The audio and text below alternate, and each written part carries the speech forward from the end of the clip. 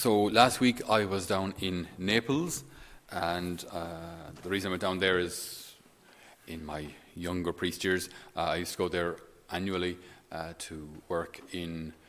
It's not exactly a parish, but it takes too long to explain. It's a church. Work in a church down there near Sorrento, and there's a lovely community of people there. There's just a really faith-filled community.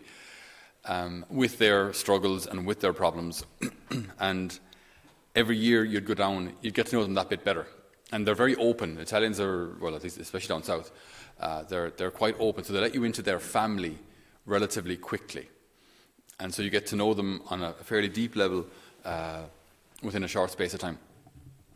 So I hadn't seen them in years. I hadn't seen them actually since we started here in Holy Family, because I haven't had time to go down there. So I haven't seen them in 7 years. So I was in the sacristy, came out to celebrate Mass, kissed the altar, looked up, looked around, and I nearly burst into tears, right? Because I looked over there, and there was a lady who had lost her husband, who I knew a couple of years back. Here's another lady whose both sons are now having serious marital problems. It looks like both marriages are going to break up. This lady here has finally separated with her husband after a long and very, very difficult situation of addiction. This girl here, who when I saw her was a teenager, is now married. This other girl back in the corner, married and with a baby. And just life has moved on. And just scanning, you're part of all of these stories, and you're aware of so many of these stories, and so many of these struggles, and so many of these difficulties, you know.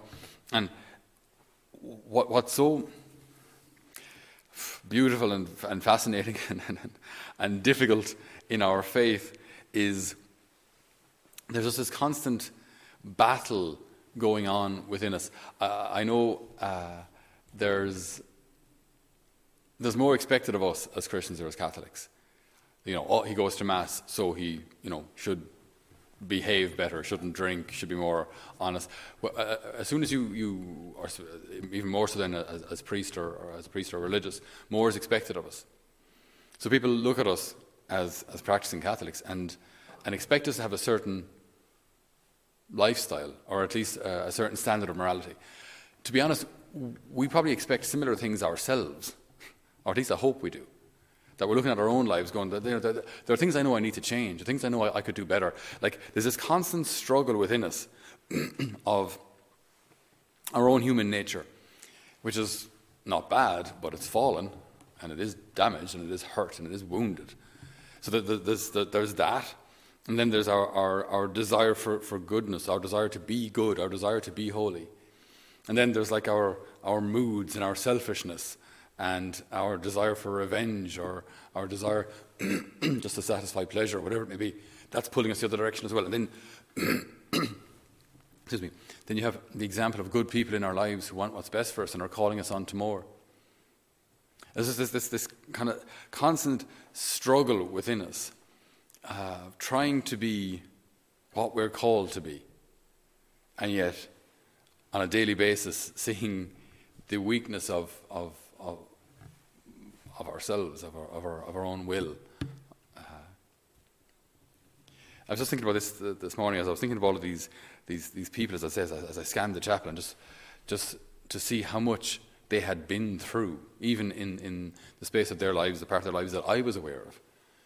The struggles and the joys, and the birth of children or grandchildren, and the loss of a husband or a wife, and marriages, and then divorces and breakups, and you just scanning a chapel, like there's just a world, a universe of experience and hurt and joy and history there. And in all of this dynamic and mess and darkness and light and joy and sorrow, God wants to make a home in our hearts. God isn't a spectator in our lives from heaven, from the comfort of his heavenly couch. He's not a spectator. He looks at you, and he knows your hurt. And his greatest desire is to heal you. His greatest desire is to have you with him in heaven. His love for us is just, it's infinite. It's beyond words. It's beyond any poetry or prose. It's beyond Scripture itself. The love of God for us is simply unfathomable, incredible, indescribable. And he sees this mess, the mess of your heart, the mess of your family, the mess of your world. He sees all these difficulties that we struggle with. And his goal is, his desire is to heal us and make us whole again. So he doesn't just do so by calling on from the sidelines. Excuse me. He doesn't just call on from the sidelines, or maybe even worse again, just kind of sit there silently and judge our progress. We have what we call access to grace, divine life, God's help. So yes, we're weak and we're limited, but this infusion of grace, God's help, is supposed to elevate our nature, lift us up. So we're still us. We're still weak. But now we have a help that's supernatural. It's not just my will and my digging my heels in and my goodwill. It's far more than that. We now have God's help. This is the great news, the good news of Scripture. That God so loved the world, God the Father so loved the world that he sent his only Son, so that whoever believes in him might not perish, but might have eternal life. And so in this season of Christmas, we have the light of the world coming into the darkness of a crib, of a cave, of a shed. We have the abject poverty of the situation completely contrasted by the infinite treasure of God becoming man. We have such a simple scene with so few characters, really, when this will change the course of history. God becoming man, now visible for the first time. This will change the course of history. In some way, every person on earth is affected by what has begun here, what has been made visible here. And yet it's all so simple and humble. It's all so understated. So we have this struggle going on within us.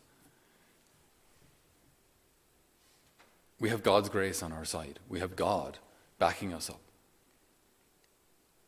We hear today in the reading of the Gospel of the Visitation, Our Lady going to her cousin Elizabeth, and Elizabeth feeling that joy herself, and John the Baptist within her womb then also leaping for joy.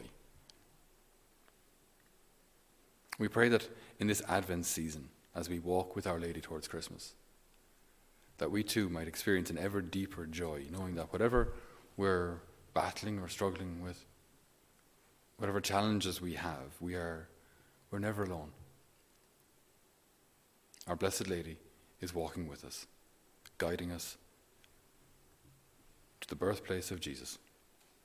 And may he be born in our hearts anew this Christmas, renew us and renew the face of the earth. Amen. Dear brothers and sisters, this is Father Patrick Cahill here. Just wanted to thank you so much for joining us on our live stream, or joining us to watch these homilies, or indeed on the podcasts that Paving the Way Home has produced over the last couple of years. It's been a great privilege to be able to speak to you, to share the gospel, and to deepen our relationship with the Lord. We launched our Christmas appeal recently to fundraise for the work here of Holy Family Mission.